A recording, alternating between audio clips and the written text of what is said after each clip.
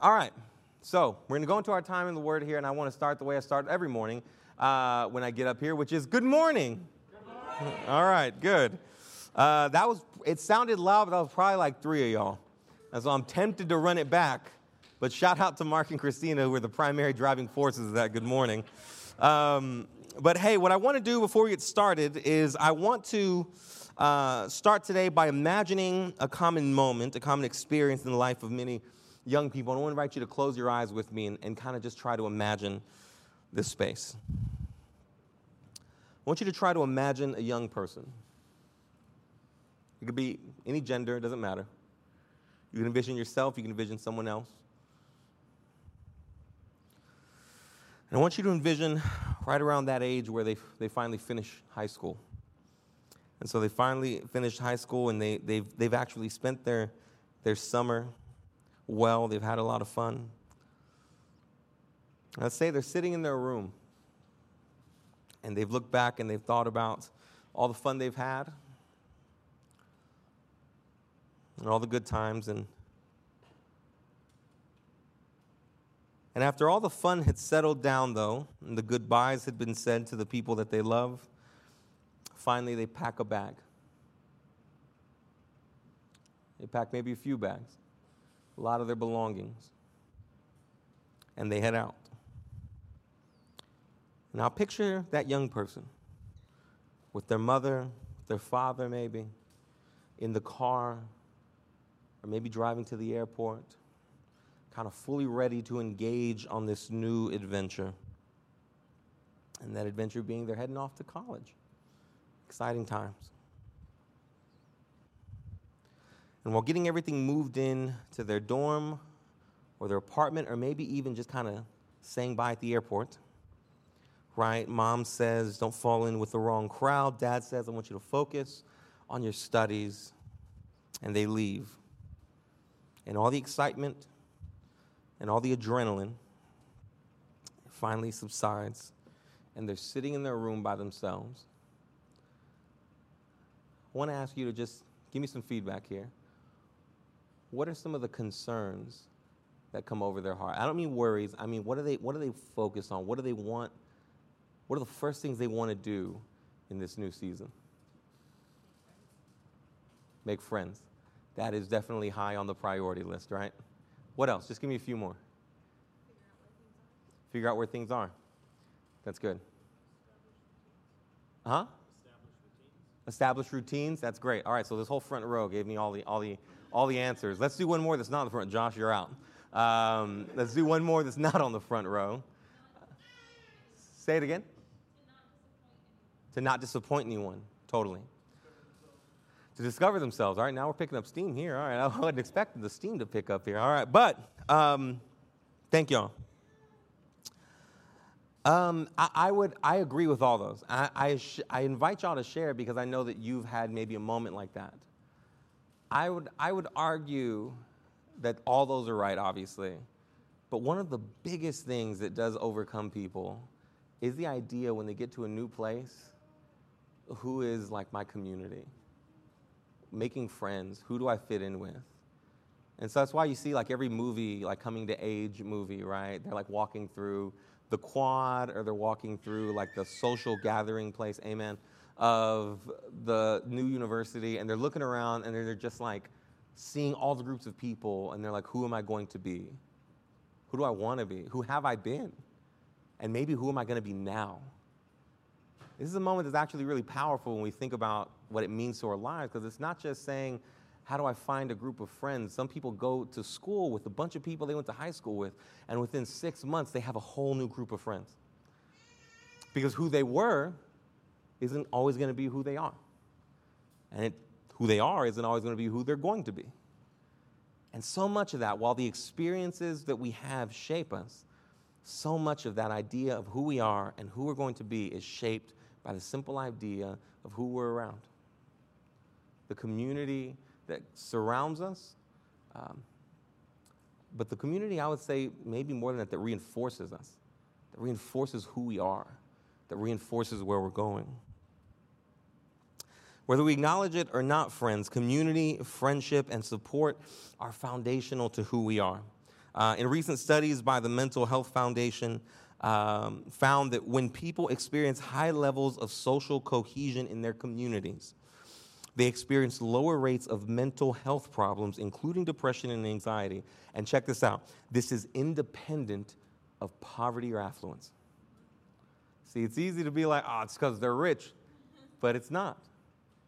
The study found that independent of whether you had money or whether you were dead broke, when your communities had social cohesion, they were together, there was a support system that no matter from where you're from how you grew up, even things like mental health problems, the rates of them were decreased and in the general public. Why do I ask all this? Why do I say all this? And it's because today we're starting a new sermon series entitled something a little weird. I got to say, my nerds are going to be like, oh, I like this title. But it's entitled Ekklesia, which is okay, all right. That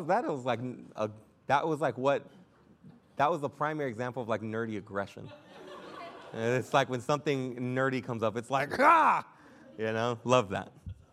Huzzah. Yeah. And so what we're going to do with that, for those that don't know, ekklesia is the Greek word that oftentimes translates to church. But it most literally means a congregation or an assembly of people that has been called out, that has been uniquely separated for a specific reason or a specific cause. And through this series, what we're going to do is we're going to observe the community in the early church in Acts 2.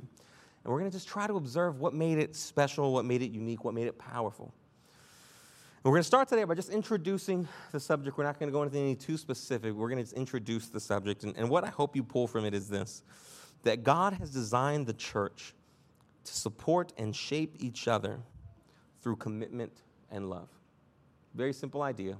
That God has designed the church to support and shape each other through commitment and love. And so let's start. We're going to go through this pretty quick. Let's start by simply reading the text that we're going to be working through over the next several weeks. We're going to go through it very slowly, almost like a 1 or 2 verses at a time. But today we're going to read the whole thing in its entirety. And so starting in verse 41 at Acts chapter 2, we're going to read. And what I want to do is we've been doing this over the past several weeks, and I kind of want to make it into a habit.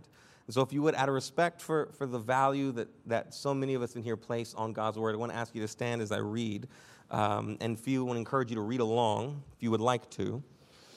Afterwards, we're going to try, if I remember, to say this is the word of the Lord. And if I forget, feel free to just be like, hey.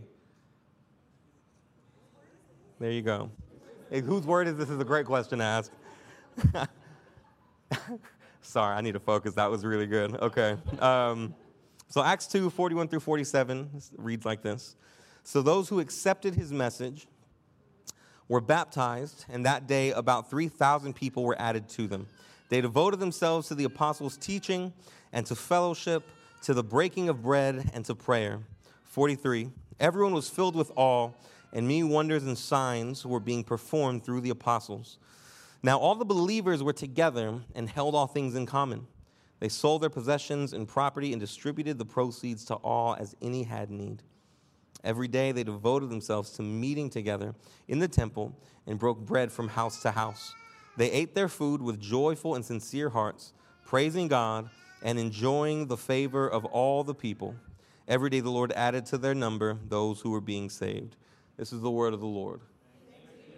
All right. Hey, so before we jump in here, just a little context for those that don't know. This is an extremely famous bit of Scripture. I mean, like, really. People have been studying this for since it was written. And really, it's because it gives us this vision of the early church. It gives us this vision of the moment and the practices of the church that take place right after the church is born. What do I mean? Well, if you go back to just Acts 2:41, it says, so those who accepted his message were baptized. What is that? Well, it's the fact that Peter had delivered an incredible message, the first real sermon after Jesus' resurrection, right after they had been empowered with the indwelling of the Holy Spirit. The entire group of 120 were waiting. They speak in tongues, and then there's just this incredible confusion that overtakes the crowd around them, and Peter pops up, and he's like, have you heard of the Lord and Savior Jesus Christ, right? Like, he comes in right away, and he's like, can I share the Lord and Savior Jesus with you? And he kills it. He does a great job. He speaks powerfully and poetically. As the majority of what Acts chapter 2 is his sermon. And in verse 41, it says that those who accepted his message, those who heard it and said, no, I agree, I believe this Jesus, I'm going to follow this Jesus, was 3,000. 3,000. That's a lot of people. That's an incredible amount of people. Even if you want to sit here and be like, hey, the Bible does funny things with numbers, and be like, maybe this is just a way of saying a lot of people. Even to just get in the ballpark of guessing 3,000 means there is a lot of people. There is a significant amount of people, and they come and say, I want to follow Jesus. And so what happens from there? I think the incredible thing to observe here is that the thing that probably is most notably characterized in the first moments of someone coming to faith, a giant number of people coming to faith, but this is the first moment when people come to faith, is that they are brought into the idea of a corporate body. The very next verse says they. It doesn't say each one. The first identifying marker of a Christian is that they are brought into a community of people that then is labeled they. Why is that important? Because in the very birthing moments, like a baby coming out into the beautiful scene of their mother, their father, their grandparents, their aunts, their uncles, their cousins, almost the idyllic vision of what it would look like for a baby to be born into a beautiful community. Like that, the church is born into the concept of being together. It's born into the concept of community. That's who they are. That's who they're always going to be. They'll never be able to divorce themselves from the idea that they're corporately linked. That's what it means in a lot of ways to commit yourself to Jesus, is that you are not just committing yourself to Jesus, you're committing yourself to his people. You're committing yourself to be in relationship with his people. And this is actually quite challenging because in our culture and society, we have a lot of my relationship with God is personal. And I'm spiritual, but I ain't religious. And what that means is I like thinking about God, and I own a Bible, and I be praying sometimes, but I don't go to church. That's almost exclusively what that means. And yet the identifying marker of what it means to be a Christian, with the moment it happens, is that there is an automatic identification with the greater community of faith. That's the vision that God has for his people. It's not that, hey, I've saved you, and now I want you to, learn about me and figure me out with the Bible, and I need you to, on your own, I need you to go on hikes, and I need you to get into nature, and I need you to see trees, and only do it by yourself, and then I need you to go into a closet, and on your own, pray to me. Some of those things are invitations to us, but the primary marker for a follower of Jesus is they. They're a community of people. This idea is inherent. Now, here's the thing. What happens after that? Once we're in, I think that Acts 2 actually gives us a really incredible invitation, because in the very next verse, Acts 2:42, it says, they devoted themselves to the apostles' teaching, to the fellowship, to the breaking of bread, and to prayer. And here's the thing. Right after we're brought into a community of people, the next marker is that there is commitments. Commitments are made by this corporate body of people. The word here, devoted, most literally means to join oneself to something. It's the idea of quite literally almost having it attached to you, that they attached themselves. Not that they picked it up, but they almost connected it to who they are. And what is it they connected themselves to? Well, the apostles' teaching, to the fellowship, to the breaking of bread, and to prayer. And here's the thing.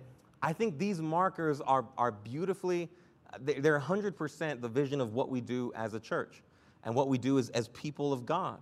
But what this actually more than likely looked like is that even from early on, they made a commitment that their lives in worship were going to be marked by these things. They were going to be marked by the apostles' teaching. They were going to be marked by the fellowship. They were going to be marked by the breaking of bread and to prayer. And what that actually looked like was that in the corporate body, they were going to come together and they were going to listen to the apostles' teaching. Because here's the thing. Up until this point, at this moment, there's no writings of the apostles' teaching. What they're gaining is not reading the Bible. They're committing to the idea of sitting down, watching Peter, John, right, whoever's coming out from the apostles, James, you name it. One of them's going to come out and they're going to be like, here's what Jesus taught me. And they're going to be like, dude, anytime one of y'all steps up to open your mouth and start sharing the teachings of Jesus and your experience with Jesus, we as a body of Christ, this idea of the church, we're going to gather and we're going to listen to you. Because you're the closest thing we have to hearing his words. And so they come together, and that's why the very next thing is the idea that they gather. Why? Because there was only 12 of them apostles. 3,000 people and 12 apostles. I mean, that's like nearly as bad as what it looks like to be a public school teacher. I mean, it's just like, it's crazy. That's a lot of folks. And yet they gather in groups. They may not gather all together. There may not really even be a place where they consistently do that, but they gather together. They don't forsake it. They commit to it. They join themselves to the idea of gathering together, to listen to the apostles' teaching. And the idea of breaking bread here isn't they just go and eat together, but that's the idea of saying when they gather, they take part in the Lord's Supper, communion, that they hear the apostles' teaching as they gather together. They take communion because from their perspective and through the words of Jesus, they believe that this spiritually brings them in unity and in union with Jesus. And so they take that together and they culminate that time and sprinkle throughout it the idea that they're going to pray. And likely they prayed the Lord's Prayer. Likely they gathered all together and just said Jesus' prayer. And that's what their lives look like. And here's the thing. They committed themselves to this knowing I am going to give myself to these commitments. You, the apostles, say that as the community of faith, I'm called to give myself to your teaching because it's Jesus' teaching. I'm called to come together with the community of faith. I'm called to take the Lord's Supper and spiritually come into union and come into fellowship with Jesus. And I'm to pray and even to embody Jesus' prayer by praying his prayer. And they say yes. The overwhelming response from this early group of people is yes. I'm going to make myself one and connect myself with these commitments. And that's what their lives are marked by. And so as we look at that, we have to also kind of take inventory of that. Like, are we committed to that? As a church in a corporate Sunday, yeah. Like we sing, we read the Bible. That's what the apostles' teaching looks like now.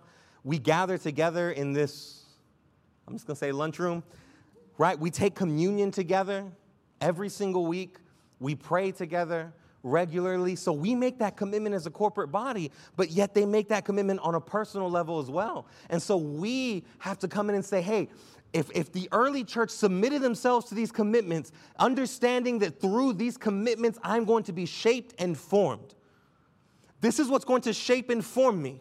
My commitment to these 4 ideas is going to shape my life as a follower of Jesus. I'm going to hear and understand and submit to what these men say in terms of these apostles. I'm going to actually give myself to gathering with God's people. I'm going to take communion and remind myself of the sacrifice of Jesus. I'm going to connect with God in an intimate and spiritual way. And these things are not just arbitrary commitments, but the belief and the vision is that these things are going to form me. They're going to shape me. They're not just going, oh yeah, this is what it means to be a part of the club, so I got to do it. But that these are going to be actual things that shape and mold who I am. And so, friend, that means that you can expect to be shaped by these commitments. You can expect to be shaped by them. If you're a part of this church, bare minimum, you're going to be shaped by these ideas. The amount of times we've prayed the Lord's Prayer together in the past several weeks has been numerous. You know why? Because of this. The reason we take communion together every week, why? It's because of this. The reason we come to church, this. The reason we preach, this. Why? Because we've made those commitments. And as a body, as a community of people, we're submitted to them, and we invite the Lord to shape us through them. But here's the other aspect that I want to invite you into is to consider whether you're contributing and helping shape others in the same way. Are you helping and contributing to shaping the lives of others through these commitments in your own life? Because here's the thing. The apostles didn't say we commit to these things and y'all receive from them. It says that they corporately committed to these ideas. They corporately, that means everyone. The entire community said these are our commitments. We join ourselves to this. And that really, earlier I quoted Ephesians 4 where Paul again says, all right, we equip the saints. That's y'all. The church goers, the members of the church. We equip them for the work of ministry, to serve one another and love one another. Why? Because each individual that says, I'm a part of the Lord's body, the Lord's community, they commit to these ideas. And as we commit, we're shaped, but also we start to shape others. Someone sees your love for God's word. They see your commitment to gathering. They see maybe like us partaking communion together. Maybe you pray for someone and it deeply impacts them. And so the question is not just, am I going to submit to it, but it also is, how am I going to contribute to shaping and helping others through these commitments? There is a joke that I found as I was preparing for this that I thought was funny, but I thought was also helpful. It was an illustration of a hen and a pig.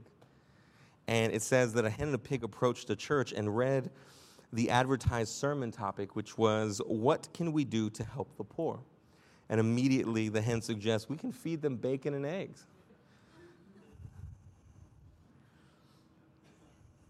The pig thought for a moment and said, there's only one thing wrong with feeding them bacon and eggs.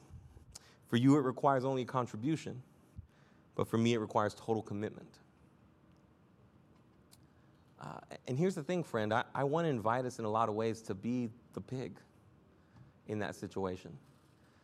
I'm not calling you a pig.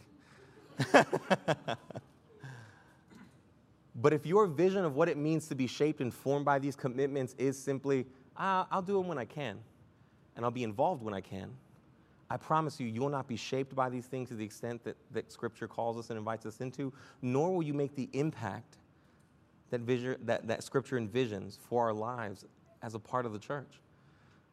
It's when we say, I've joined myself to these things. I'm giving myself to Scripture. I'm being in union with the idea of gathering together. I don't flippantly, I don't take the gathering of God's people flippantly.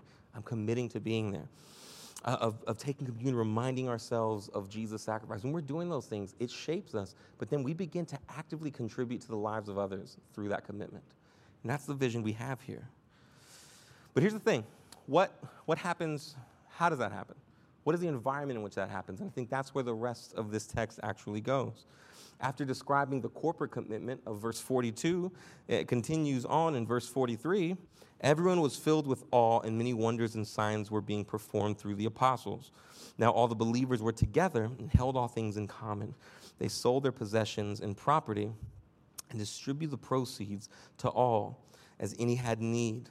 Every day they devoted themselves to meeting together in the temple and broke bread from house to house.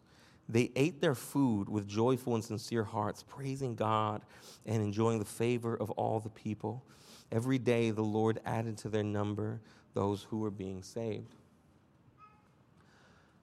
This is actually powerful. In studying this text, this is actually a bit of a divide. The first section is very much so like a corporate identity. Here are the commitments that we make. That's, again, why we do everything that we do on Sunday. But verse 43 begins to tease out what this actually looked like on a day-to-day basis. And when actually lived out in deep commitment, the vision is that people were filled with awe. And then you look at the language that's used here, and it's extraordinarily intimate. It's marked by a certain type of love. Just with me real quick. I'm not going to put it up there, or don't put it up there because I'm going to go through all of it real quick. If you just look at the language that's used here, they were together, held all things in common. All right, they distributed to those who had need. That means they knew the needs of those who were in the body. They didn't just take a guess. They knew. Right, they devoted themselves to meeting together. Right, they broke bread from house to house. They ate their food with joyful and sincere hearts. That means that when they spent time together, they enjoyed each other. They loved each other. They cared for each other. Every day, right? Praising God, actually 47, praising God and enjoying the favor of all people. Every day the Lord added to their numbers. If you look at the language there, it's this very intimate and loving language. It doesn't paint this picture of people that came together solemnly to honor their commitments and then left. It paints a picture of a people that through these commitments, understood correctly, lived a life marked by love for one another. They started to enjoy each other. I deeply know the feeling of sitting with so many of y'all and going to eat somewhere and the room being marked by joy and fun and love and care. So often we think that that's what takes place after church. After church, you're like, oh, let's go to lunch. And it's like after church lunch. That's a vibe. But if we were looking at what the church actually is in Acts, I think that is actually an expression, or that's the result of what it looks like to live in this commitment. I guarantee you seldomly, I'm not sure if ever, there are probably moments of this, but seldomly has someone been like, you know what, I'm not going to go to church, but when y'all leave, holler at your boy, and I'll meet you for lunch. It just doesn't happen that often. But some of y'all get together here, you go out to eat, you hang out, you go to community group. I saw Mikey coming in this morning, and he was like, yeah, this wine shindig that Anisha and Jerry put together for Apartment Life was super fun. Great. Incredible. Why? And that's the thing. I have an extraordinary bend toward the idea of saying, I want you all, each and every one of you, to enjoy each other. If you were in our CG training, you know that it verges on the idea of being like, dude, leave behind everything else. It flirts with that idea. And the thing is, for like all of us that grew up in church, when I present some of these ideas, there are times where I feel the tension with you. I feel it. You're like, yeah, well, we could do other things. And it's like, no, I want you to be together. And if you do not open the Bible while you're together, I am okay with that. And if you do not come together and be like, hey, can we do this? Like, let's get in a circle and hold hands. I'm okay with that. Because what marks this early community is that the result of those commitments internally, it doesn't mean that they're going to do them every day. I'm sure that they are reading the Bible every day. But what the result of it is that they come together and build an environment and a community of love. That's the result of these commitments. That's what it looks like to commit to these things. And I want to share with you, in love, I love you, that if you're committed to these things, but it doesn't produce a deep joy to be with other believers, to serve them, to love them, to just enjoy them, then your commitments here are probably more a checklist than they are actually an invitation to know the Father and then to love His people. That's what's actually happening here. If you arrive at small group or community group, whatever you call it, Christians call it kinds of things, you come to church on Sunday, whatever the case is, and you look down at what's in front of you and you're like, all right, well, I know that we need to pray. I know that we need to do this. We need to do these commitments. Then to be quite honest with you, friend, you have probably missed the mark of these commitments. You've probably just missed them. Because they're not checklists to become God's people. These people are already God's people. We said this in our Exodus series multiple months ago. God doesn't give commands and then saves. He saves people and then He gives commands.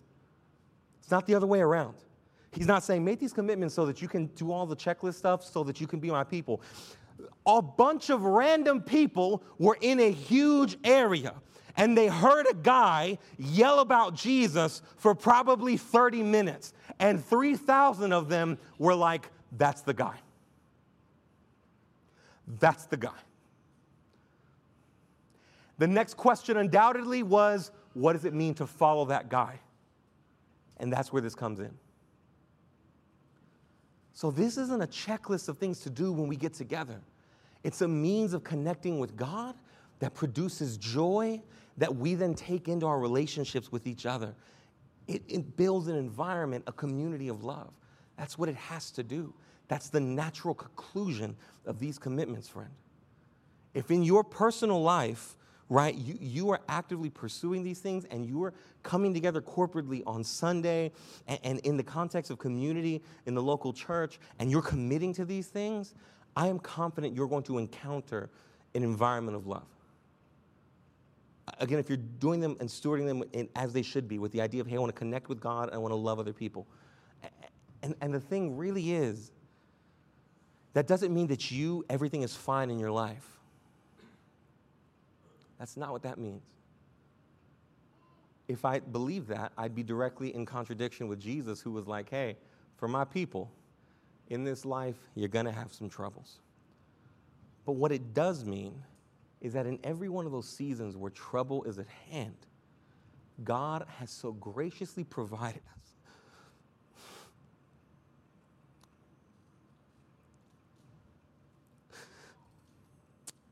out of his deep love for you, an incredible place that's meant to be marked by love and care and compassion, so that as every one of those difficult seasons where it feels like the lightning and the rain and the storm is at our heels, we run into the arms of God through running into the arms of his people, and we find a safe place of love and compassion and care. That's what it means. And that's not given by God to say, hey, do the checklist. It's saying, hey, commit to these things so that you can be shaped and formed into my people. As you're shaped and formed into my people, right, that's where you'll love and bless and care for others. That's also where you're going to run to be loved and blessed and cared for when the storms of your life start to come around. That's kind of, I think, the early vision of what this looks like. And hear me, it doesn't mean that we just take that and go, okay, yeah, we're done now. No, like, there's a reason we're spending the next 8 weeks over this. Because the commitments that we're talking about and the love that comes from those commitments doesn't happen by accident. The word commit and devote here, again, it's like joining yourself to, like you're one with it. That's not like a simple idea. It's not like, hey, go out there and read your Bible. Or, hey, go out there and pray. Hey, go out there and just hang out. There's like a meaningfulness to it that we're going to spend the next several weeks ironing out. But it's my hope, my honest-to-God hope, that as we go through these things, you'll see a vision of what it means to be God's people, of what it means to commit yourself to his calling for his people. And through that, my prayer is that the result of that is going to be that we continue and even more build an environment of love and care and compassion here in our church. And so that's my hope for this. And my prayer is that you would take even this early idea of what this text is, and you would start to mull it over, and you'd start to shape the way you read this part of Scripture, but it would start to just give you some excitement about navigating what's happening here, because what's happening here is awesome. God's taking strangers and making them family, and then making an incredible space to bring more people in. I don't know what else does that. And yet this beautiful vision takes place here, and God's like, here's what we're going to do. This is what it's going to look like. And so with that, I don't have an application point for you today. I don't. I honestly just want you to sit with the idea that, man, what does it look like to commit to these particular ideas?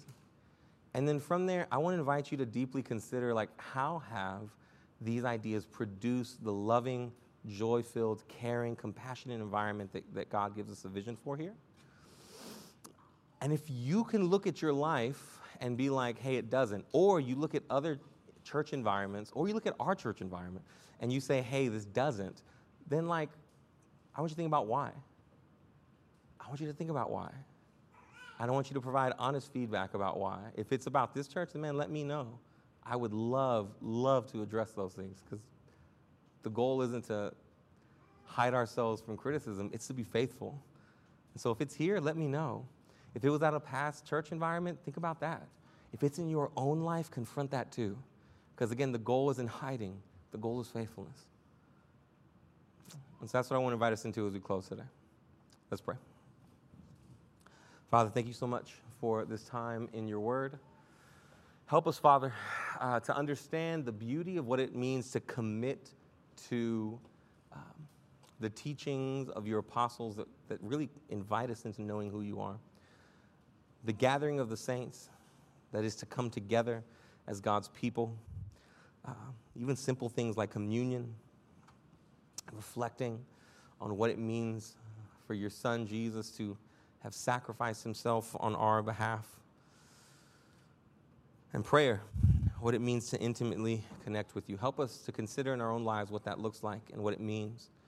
Help us to observe with earnestness and with honesty, like where in our lives the fruit of love, compassion, and care is being produced. And in our lives where it's not happening, help us to ask the difficult question of why. Why isn't it happening? And then I pray that over the next several weeks, while I know not all questions will be answered, I pray that your Spirit would work over the course of the next several weeks to give us some insight to what that may look like. And that we would see and really anticipate a weekly invitation by your Spirit into what it looks like to follow you and to make these commitments and therefore to produce a beautiful vision of love and care that reflects the heart of your Son, Jesus, in whose name we pray. Amen.